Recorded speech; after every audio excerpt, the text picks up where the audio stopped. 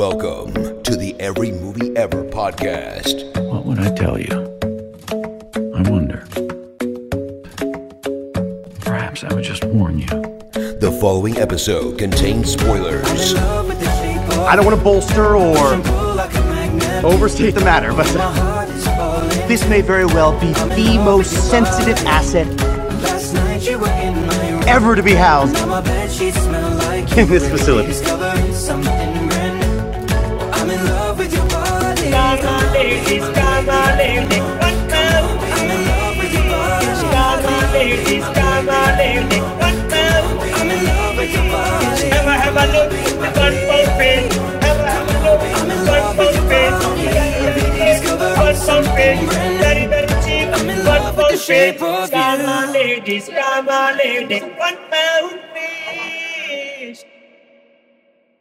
Hello everyone and welcome to the Every Movie Ever podcast. My name is Ben Groves. My name's Rob McFarlane. How are we doing today? I am knackered. Yeah? I'm really sleepy. How are you? Yeah. I've clearly angered a witch. I've had a really shit 2022, and this week was just another kick in the cunt where the job that I got myself to sort of pick myself back up from scratch, build from scratch, drop my pride, retrain. The manager just decided to say that they didn't need me anymore. And that was my last shift. So first one in, first in, last out. Yeah, exactly. Do you know what? This is going to make me sound heartless because A, clearly it wasn't the right place. You now have a valuable lesson of get a fucking contract in your hands. B, you don't want to be working that job. No. That job was soulless. Yeah, it was for wankies. You know what I mean? Yeah. Fine. So, that's how I'm doing. Now, for listeners who may just be joining us, this is a weird spot to join because this is the last episode of our October midweek Monster Mash, Universal Monster Pictures and their remakes, patent pending title. Yes, you've changed this title so many times. It's just the October fucking monster movie marathon. There you go. We've been doing Universal Monsters and their remakes. Except for this time round, we can't do that. Because Creature of the Black Lagoon, our last episode, go and listen to it, does not have a fucking remake. Why? Because Universal keep refusing them. They refused this one, which was Guillermo del Toro. He wrote this script, had it for years, pitched to Universal, and they said no, which is bold because Ben and I spoke briefly before this episode started, and I think this might be the best film we've covered on the podcast for months. It is... Since JP3. Really? JP3? Is that Attack of the Flying Lizard reference that you were... I'd put this up there with Jurassic Park. Very different film. Jurassic Park is a light, enjoyable, blockbuster piece of Jurassic entertainment. Park is forever going to be like a nostalgia blast, you know what I mean? It's always going to be fun. It's always Jurassic Park, man. You can't ever say no. If Jurassic Park's on, you never turn it off. Oh, God, no. You want to see that jelly wibble. They left us! They left us! This is a very different film. Jelly wibble? Yeah, when she's holding a wibble? It's when she's holding it. She's got the jelly on the spoon. A wobble? No, because it's too small for a wobble. Wobble's like wobble. This is like so a wibble's like whip. Yeah, I get you. It's kind of onomatopoeia. A little wibble. Little wibble. Yeah, a little wibble. Yeah. You give a head a wobble, but a dick a wibble. Okay, I can get behind that. Yeah, exactly. Yeah. Shape of Water. All right. Shape of Water, I would say, is better than Jurassic Park. Is the point I was trying to make. It's a very different. It's trying to do a very different thing. Hear me out now. In 25 years' time, the nostalgia blast that you're going to get from this, me and you are going to get from this, will be equal to, if not greater than that of Jurassic Park. Maybe. I would argue that no one's fucking seen this film, Ben. It won Oscars and no one's fucking seen this film. Yeah, no one's seen the film. And it's a shame because this film relates to everything and nothing and envelops everyone and speaks to no one, but also everyone. It's just fucking, it's everywhere. So I did with this film what I did with Mary Shelley's. I'd seen it years ago. I'd seen it when it come out. And I was like, that slaps. That's the one we'll do as the remake. And then we watched... That slaps. Yeah, mate. Absolute face melter, right? Man was gurning at the cinema. That's what trying to eat his own head, bruv. Right? So You can't be dropping words like wibble and then yeah, man, it slaps. That wibble, yeah, Are you mate. saying mate. that you are socially not accepting me because of my uniqueness after having seen The Shape I of wouldn't Water? say uniqueness. I say I'm not accepting you for your being down with the Can you stop kidness. derailing me and I make my point? Make your point. Make it. Come on. My worry was you'd seen Mary Shelley's, I'd seen Mary Shelley's. It was just various bits of stuff that they'd pulled out of the bin behind the hospital, stitched together into a film Kenneth Branagh wanking for 2 hours. at you as a viewer. Yeah, aggressively. With this film, I then got very worried because I was like, "Fuck! I've not seen Shape of Water for years. I think it might be. I think it might ruin Creature in the same way that I ruined Frankenstein for him." You made Frankenstein look way better with Mary Shelley for a start. Okay, so good. I was looking forward to this one because I was like, if he does to Creature what he did to Frankenstein, Creature's probably going to be my favourite film again. Okay, good. Rather good. than the second. Yeah. So as a first-time viewer, what were you expecting before you saw this film? Because you knew the premise, right? Woman falls in love with a fish. I thought it was going to be Creature from the Black Lagoon-esque. I thought it was going to be the Gilman or like Guillermo del Toro's Mate, who does all the fish characters. Yeah. Yeah, I thought it was going to be his version of Gilman with his version of Kay. Yeah. And then what would happen if he did get caught, or what would happen after Creature of the Black Yeah. Lagoon. That's where I thought the movie was going to go. I thought Cool. it was going to be like goofy creature feature, a little bit magical because, you know, Del Toro always is. And like sort of a weird Yeah. bestiality-esque romance. Fine. Like a that bit kind quirky, bit Tim Burton-y, You know what like, I mean? oh, it's fun. Yeah. Oh, they're in love, but he's a fish. Oh. Yeah, I thought it was going to be very traditional. Okay, so for those of you that haven't seen this film, which I imagine is a good percentage of you, or saw it years ago, we don't do this very often. We just do this for the ones that we care about. Pause this fucking podcast. It's not going anywhere. It's not live on radio. Please do. Go watch the film. It's available online. Go watch it. It's incredible. We're going to be spoiling this very thoroughly, and it's not going to have the same impact. Well, it will. It will. No, it won't. It won't. I went into this not knowing what to Yeah. expect. I went into it thinking it was going to be like something Yeah. Creature from the Black Lagoon-esque. I literally text you immediately after I finished watching it being like, Rob, what the fuck has just happened? So I don't know what's going on right now. Yeah. And then I went into detail. So before we go into detail, hit the pause button and go and watch the film. It's not long. Please fucking go and do it. It goes by really quickly. It's so worth the experience. It's so, coming from me, it is fucking worth it. Yeah. Okay. We're back. Good. We're back. Welcome back, everyone. Enjoyed the Welcome film, back. right? It was great. Thank you for pausing and watching the film. Yeah. We hope you enjoyed it. We know you did. Now listen!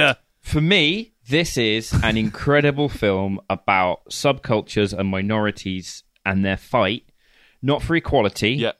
the fight that comes before that, the fight to even be seen and accepted as people in the first place. And I think it's no accident that on the TV, they've got the civil rights fights on the television in the news, prominently black character, a prominently gay character, a prominently Jewish character, all trying to coexist in 50s America, and the antagonist is a sort of icon of perfect 50s manhood. He's got the wife, he's got the 2 kids, he's got the Cadillac. Yeah, he's a high-performing military man. Success-based dude. And it's set during the Cold War, in the era of McCarthyism, with the fear of the enemy within. It's all a sort of sin and social letdowns. And then here comes this thing that they're not ready to accept is capable of thought. It's dehumanizing. They dehumanize this new subculture. And it sets up to the other subcultures, the black people, the gay people, the Jewish people, the disabled people, to recognize this new form of personhood for what it is. Beautiful and powerful and capable of great feeling, great art. I think it's incredibly well done. I think there is such an air of institutionalization with the, you know, people are coming up to work and they're clocking in and people are queuing and they're worried if they're seconds late. All the lunches are in little they're in one of those 50s walls where you just put your change in and it opens up. There's she masturbates at the same time every day in the same place for the same period of time. Everything's to a routine, and it's not malice or hatred that they're up against. It's routine, tradition, and a system that's built to serve itself. Monotony. It doesn't want new. It doesn't want different. It doesn't want to have something. It doesn't want free agency. No. It doesn't want any sort of expressionism. It is, you are grey. Yep. You have your role. You do your thing, stick and to then your once you get there, parameters. buy a new car. Even Michael Shannon, who plays Strickland, the antagonist, he's got all that, and he goes home, and he's clearly not happy. And he's like, I think I need a new car, because that's what he sees as the way to fulfillment and success. He's got a new house. He's got the wife. He's got the kids. He's got the white picket fence. He's got the Cadillac, and he's still not happy. He's got the Trilby. Of course not. He's got the overbearing boss, which is literally like, sort this fucking mess out, or you are gone immediately, or you're fucked. He's like, you are unmade, you are unborn, and you are undone. And I think there's this fantastic thing with him where like he has a scene where he has just the most awkward sex with his wife, and she keeps trying to talk, and he's like, no, it's sexy when you're silent. He talks. I have comments on this. Okay, what's the comments on this?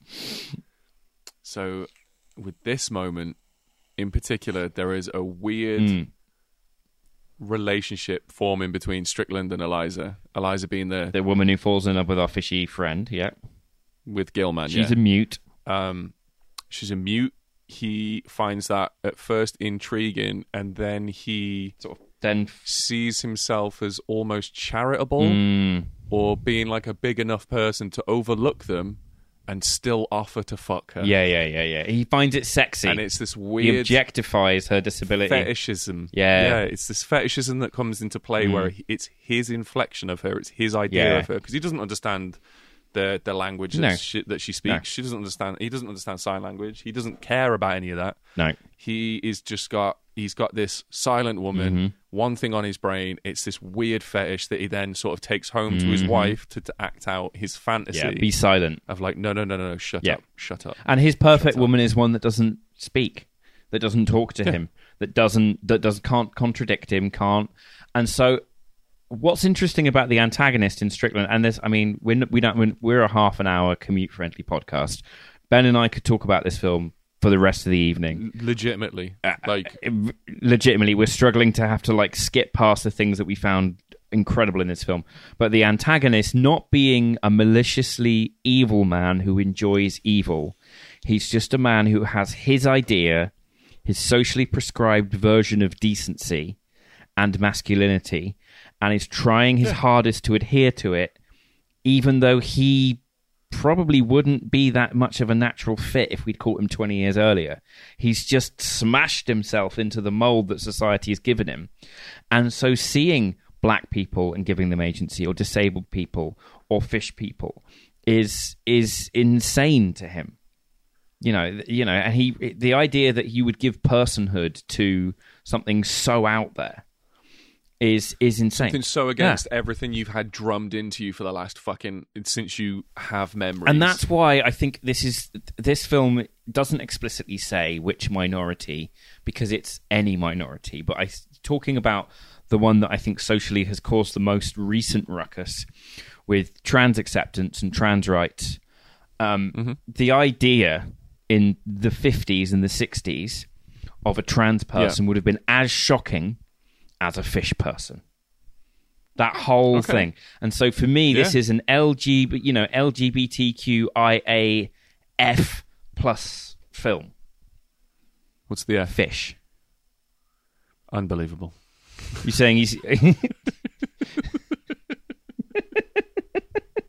And it's using the F to say whatever may come in future. Dude, we were on such a tone, right? And I was really... This is like, when you get like a little stoner circle on the go and everyone's smoking, like, yeah, man, if you really just sit and look at the stars, and then you realise that you're seeing them as they were 65 million years millions ago, of years ago. Yeah. Whoa. I was like that to your point, and then you drop in the fucking... Yeah, dude. I'll agree with all of it, man. I agree with all of it. Del Toro is impossible not he's to. using the Gill Man in this as a substitute for the new minority that will come along, and society won't have arranged itself to include. I have a different view on the Gill Man in this movie. You're saying he's a gay fish. I see. You are 100% correct. By the way, there's no wrong answers here, because again, this is such a fucking love letter to Creature from the Black Oh, Lagoon. it's insane. And the way that the Universal monster movies play out, it is so endearingly, like lovingly, it's fucking expressed directly towards them, right? Written in the same vein. You can apply it to literally anything, and you're correct. Mm-hmm. Anything that you're going through. You watch this fucking 3 weeks in a row on the same day every week, and it'll mean something different to you every single time.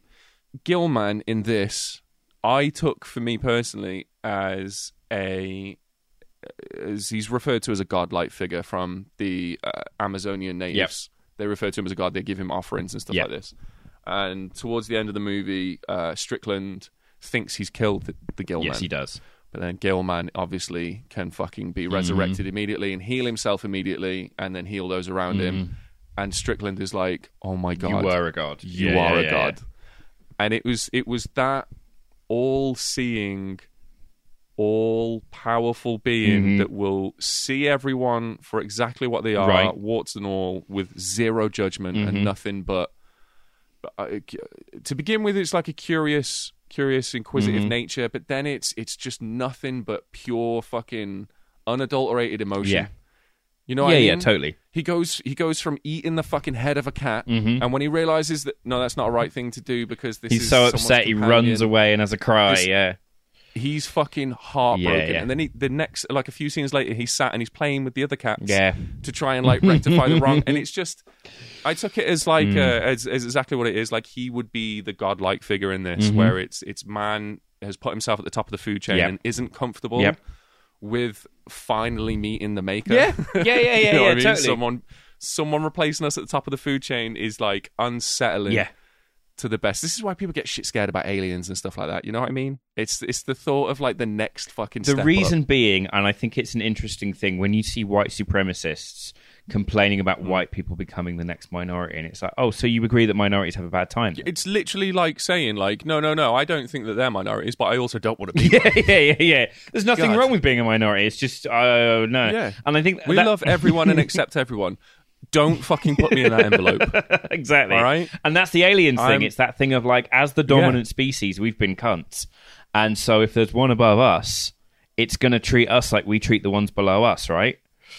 See what I'm saying? Yeah, though? totally. So now Gilman is like a fucking visual representation for racism, and you can work it to classism. That all the fucking Strickland refers to the cleaners and stuff. Yeah, the piss wipers are the people who clean up the shit. 100%. I think it's a thing where there is a system in place. The clocking in is not inherently evil, but the slavish adherence to it. The slavish adherence to it by the second. Doesn't matter if you're here and queuing. You've got to clock in before that second hand reaches the 12. That institutional apathy, that institutional lovelessness, that lack of empathy for the personhood of the other of what's going on is what they're all fighting. Even Strickland, the antagonist, is fighting that apathetic bureaucracy.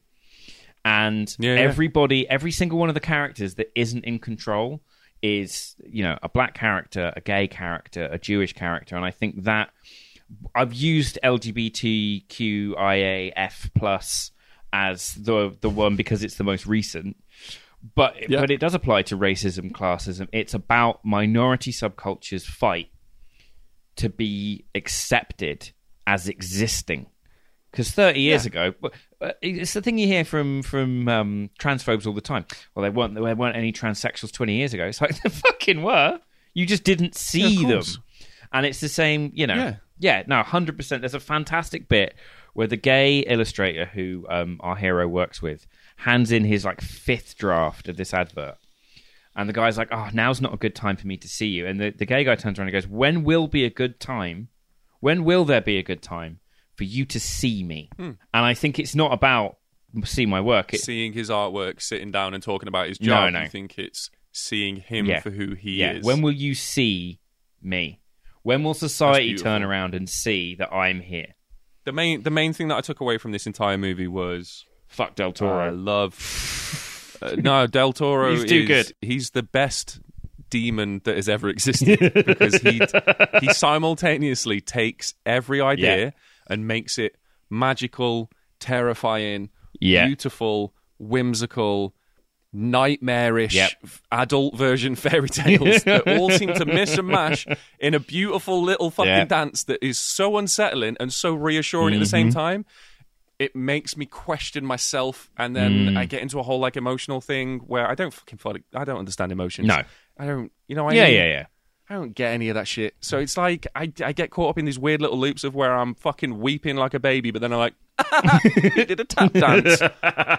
You know what I mean? Yeah. 100%. So my main takeaway from this is the comment on love and soulmates and the transcendence of boundaries and any fucking borders that we have like let society put around us, and we all just imagine these weird lines that divide everyone and keep everyone in their own little boxes, that like the love and the bond that you can experience with a person will just transcend all of it. Yeah. And if you find that one person, you truly see that one person, it's not a case of accepting flaws or seeing flaws and not minding them or anything like this. It's embracing them as part of that person. Like they're not a separate thing. They're not a detriment. They just like my flaws are my flaws, right? But they're just me. Yeah. I can't do anything about them. Yeah. I just have to fucking accept them and live with them.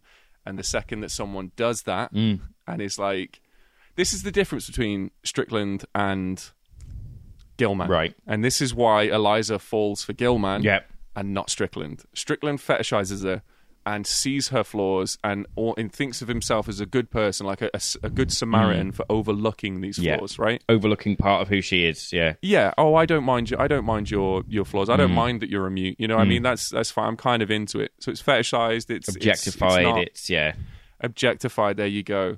Whereas Gilman doesn't give a fuck.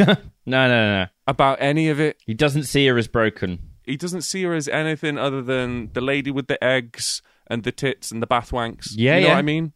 I mean, you've described every woman on the planet with eggs, tits, and bathwank, but yes. Gilman's just he's got a type. You know what I mean? But he's fucking. That's a really good point. That's a really good point. It's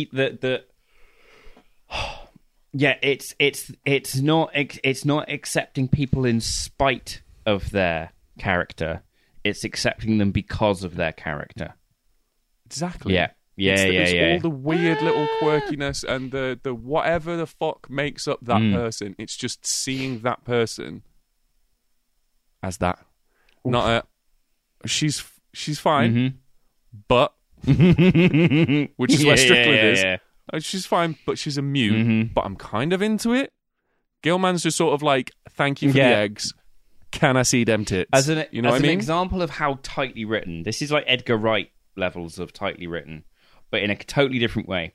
Edgar Wright focuses on instantaneous moments that all tie together like a big fucking web. Whereas Del Toro's it's like a fucking oak tree. It's all going in the same direction. It's not a scattered web. It's a big fucking monolith of we're all pushing towards the same point. Strickland's hand at the start of this is bitten by Gilman, and he needs to have his fingers reattached, right?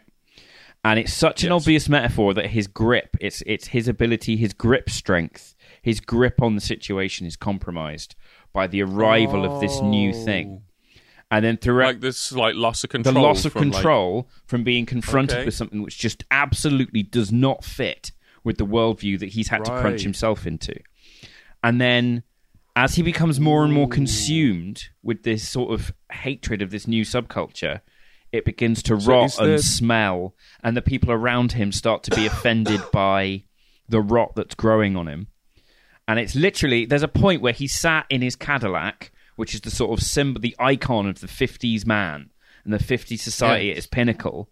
It's the new car. His most recent success. It's his most recent success. He's fucking dying in it. And it's been damaged as they escape with the creature. And he's got his two fingers that are just... He's literally losing his grip on the situation because he stands for what has been termed socially as decency. And the idea of any love that falls outside of that circle of decency, he can't get a grip on. Do you know what I love about that analogy? No?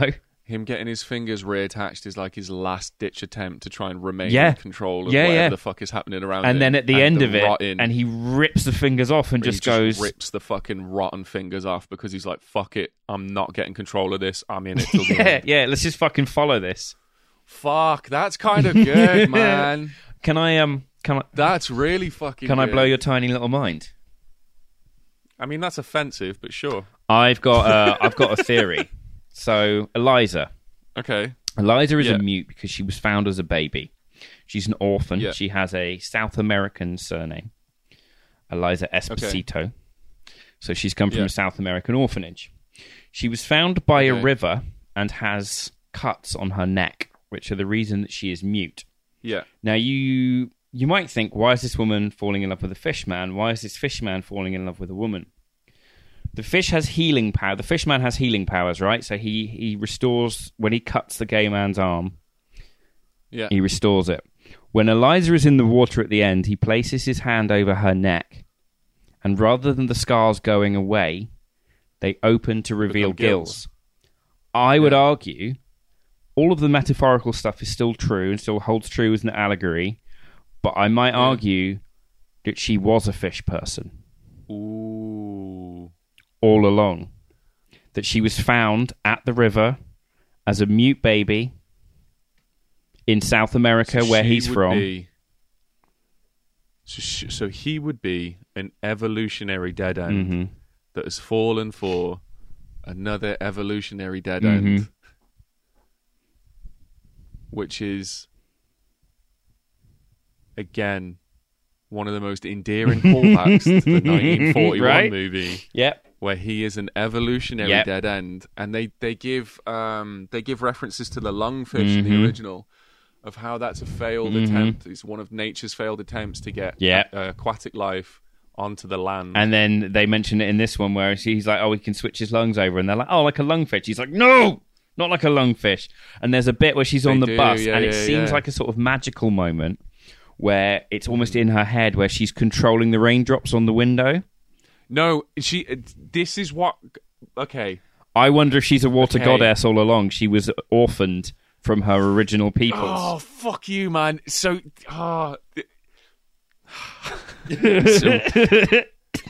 my final thought was going to be, what if this is like The Little Mermaid told in reverse, right? Right. Oh, Where it's shit. It's not she's given up. She's given up her voice for legs. She doesn't have a voice, and then at the end of it, she realizes that she's been the goddess all along and gains the ability to like live underwater with her Prince Charming, Yeah. who has been Gilman the Yeah, entire yeah, time, yeah. right? But the bit with the bus, and you're this is why I love you so fucking much, because I was like, so these guys, Gilman and Eliza, have shared a moment, Yeah, yeah. and now all of a sudden she can control droplets on the Yep. side on the outside of a window of a moving bus, Yeah.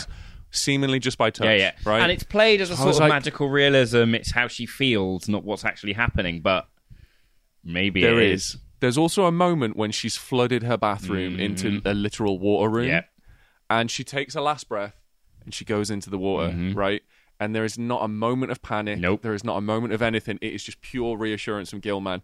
My thing is that when she was fucking him, he was like, maybe not passing power on, but almost like awakening something inside of her. Yep. Like, and it was something that had been lying dormant. So you bringing up that she's been a goddess this entire fucking time is beautiful. This is why we're friends. And I think to go back to the allegory and the you guys read too much into films, I think it's about her coming out of the closet, her getting gills at the end is, and again, I'm using LGBTQIAF plus as the most recent metaphor, but her getting gills at the end is her seeing herself as part of this new subculture as well. Whereas previously she was, I have fallen in love with a black man in the 1960s and I recognize their personhood and I'm fighting for their rights even though I'm white. Or I've fallen in love with this gay person surrounded by homophobes and I'm fighting for their rights.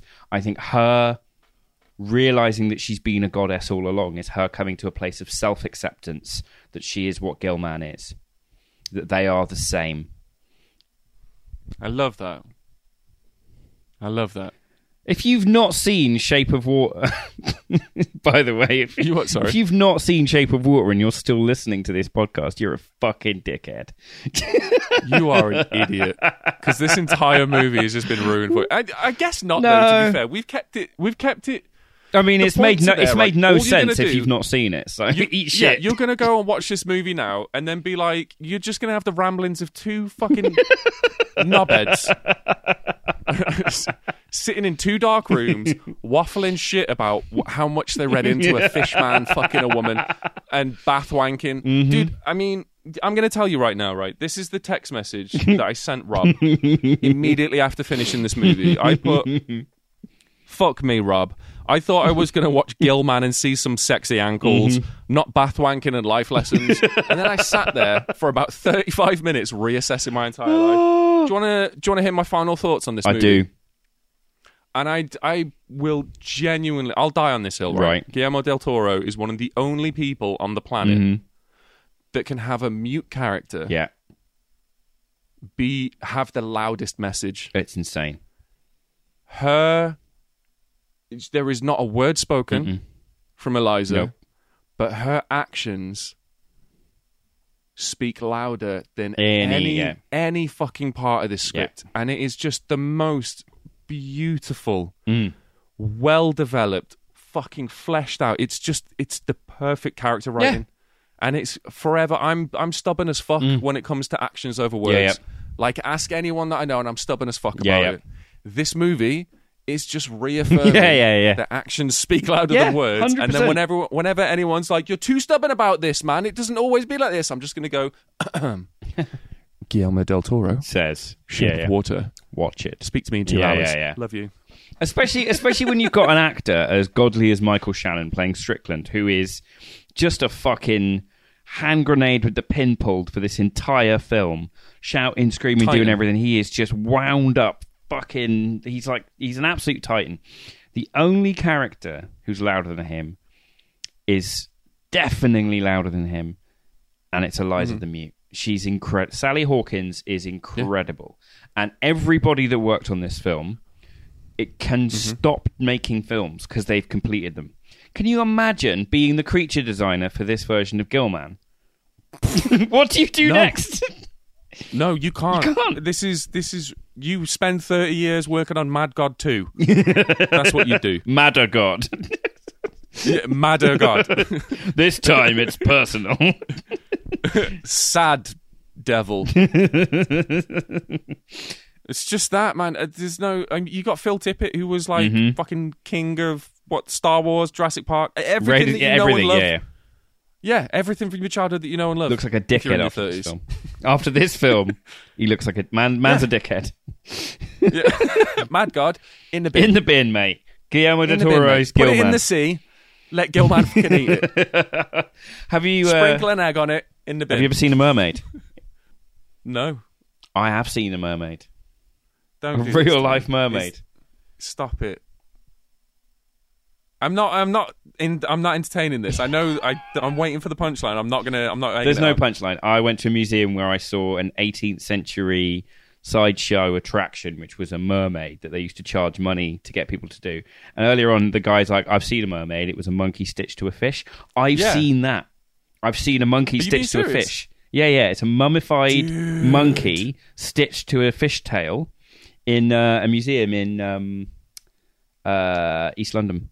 So there's a cocktail bar and museum. They've got they've got a gold-plated hippopotamus skull that used to belong to Pablo Escobar, and mermaids. And that's fucking dope, yeah. So I've seen a mermaid, and dude, all right, I'm back in it. It was pretty convincing. What how medically possible is this film, Ben? 100%. This is 100% medical. Okay, yeah, he's a god. Man's a god. Yeah, he makes his own rules. Yeah, you try and fight him. I'm not going to fight him. He's part of the LGBTQIF community. I'd be done for discrimination. Strickland wasn't. I mean, he was murdered. And he was. But that's what I'm saying. He was a little bit. You try and fight Gilman, get murdered. Medically possible. You tell Gilman that he's not medically possible. See what happens. My boy's a fish, yeah. Fighting man's get dipped, bruv. What you rating out of 10, Ben? 10. 100%. Fat 10. All day. It's a fat 10. It's not a remake. No. But if it was a remake, it's the best one. Yeah. We've By a million fucking miles ended and then this some. on peak. Yeah, I would argue that this is better than a lot of the Universal originals we watched, with the exception of Dracula and Creature from the Black Lagoon. All right, hear me out now. Hear me out. Frankenstein. Yeah. Craving that parental love. That's a you thing, not a me thing. Everyone treating this creation like it's nothing when it's literally everything to that creation. Yeah, Fuck that's you, a man. you thing. That makes me well Yeah. Like, just thinking of Frankenstein like that, Yep. being like, what, everyone's more interested in a fucking wedding Yeah. than my entire existence. That's sad as fuck, man. Frankenstein's up there. Someone's been a stepchild. Frankenstein's the best one by far. Fine. Not by far. It's Frankenstein, Creature of the Black Lagoon. They're so close to each other. So where does Shape of Water go Maybe. compared to those originals? It's the best remake we've seen, that's for sure. It's up there with them. Yeah, okay. You know, fine. They have a book club. Well, we've rounded out this series now, Ben. What can the good listeners look This is the end forward of it. to? Because I can't Right, lie. I'm dressed for this occasion. You are. Double episodes dressed this for month this occasion, has mate. murdered me. But Ben is showing all of you on an audio-only platform Yeah, look. his Movies t-shirt, because we're finally ending the Kevin Smith View Askewniverse All right, series. good. I was going to correct you. And we I are was gonna correct you, gonna that's fine. finish. We're gonna round out the View Askewniverse with possibly the most recently released film we've ever covered on this podcast, Clerks 3. It is. Yeah, It is the most recent Yeah. release one. And it is going to be fucking Clerks 3. Dude, I am too excited for Yeah. you to watch this. I've been asking you to watch this since it came out. Still Like, haven't. I walked out of the cinema screen yeah. and was texting you. Yeah. That's how fucking bad. It was that's came- how codependent I it am. came So close that's a to comment on that cyberstalking. issue I need to look at. What You was came that? close to cyber stalking. Rub. Yeah. Watch Clerks 3. Yeah, Rub, if you don't answer rub. me immediately, I'll just keep going. Yeah. Like until you answer me, and then once I'm satisfied and we're answered, Yeah. then yeah, I'll leave you be. If you're asleep, I will just phone. You sound like a fantastic lover. Thanks, man.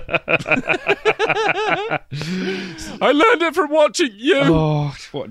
So on Sunday, we're going to be doing Clerks 3. Ooh. Join us for that one as we round out the View Askewniverse. Not the Kevin Smith movies, because we've still got a few to do. Red State. We've still got Yoga Hoses. We've still got Zack and Miri. I said, We've still got Jersey Girl. yeah. Yeah. I'm looking forward to all of them. I'm not looking Palate forward to any of them cleansers, 'cause I except know for Red that State. You don't want to do it. Yeah, exactly. And then we got big plans for after that. But thank you so much for joining us. We love We love and appreciate each and every one of you, yeah, most of you. from the tips of our toes to the tips of our nips. Nothing but love. I mean, what about above And the then nips? That's all brain power. That's all thinking juice. That's where thoughts go to live. That's the most insightful thing I've heard all year, Ben. Above the nips, that's brain juice, that's thinking power. It's where thoughts go to live. And with that, dear listener, consume. Consume. Okay, love you. Bye. Hello, everyone. So, Shape of Water, pretty fucking good. Another take that we didn't really get into in the episode is the fact that this woman, Eliza, was working in this facility, and she had a friend who she worked with, and she is just openly talking to her friend about how she is fucking this escaped fishman. Like details of how his penis works, where it's hidden. You know what I mean? And she doesn't even bat an eyelid. It's over some like playful music. Everything seems super normal. I think what we can all learn from this is go and find yourself a friend that would be completely understanding of you fucking a fish man. You know what I mean? I think it's a trait that we overlook these days. Anyway, I'm going to go and watch Motel Hell. Thank you, Ashley, for the recommendation. I will message Clink shortly and let you know how it is. Okay, love you, bye.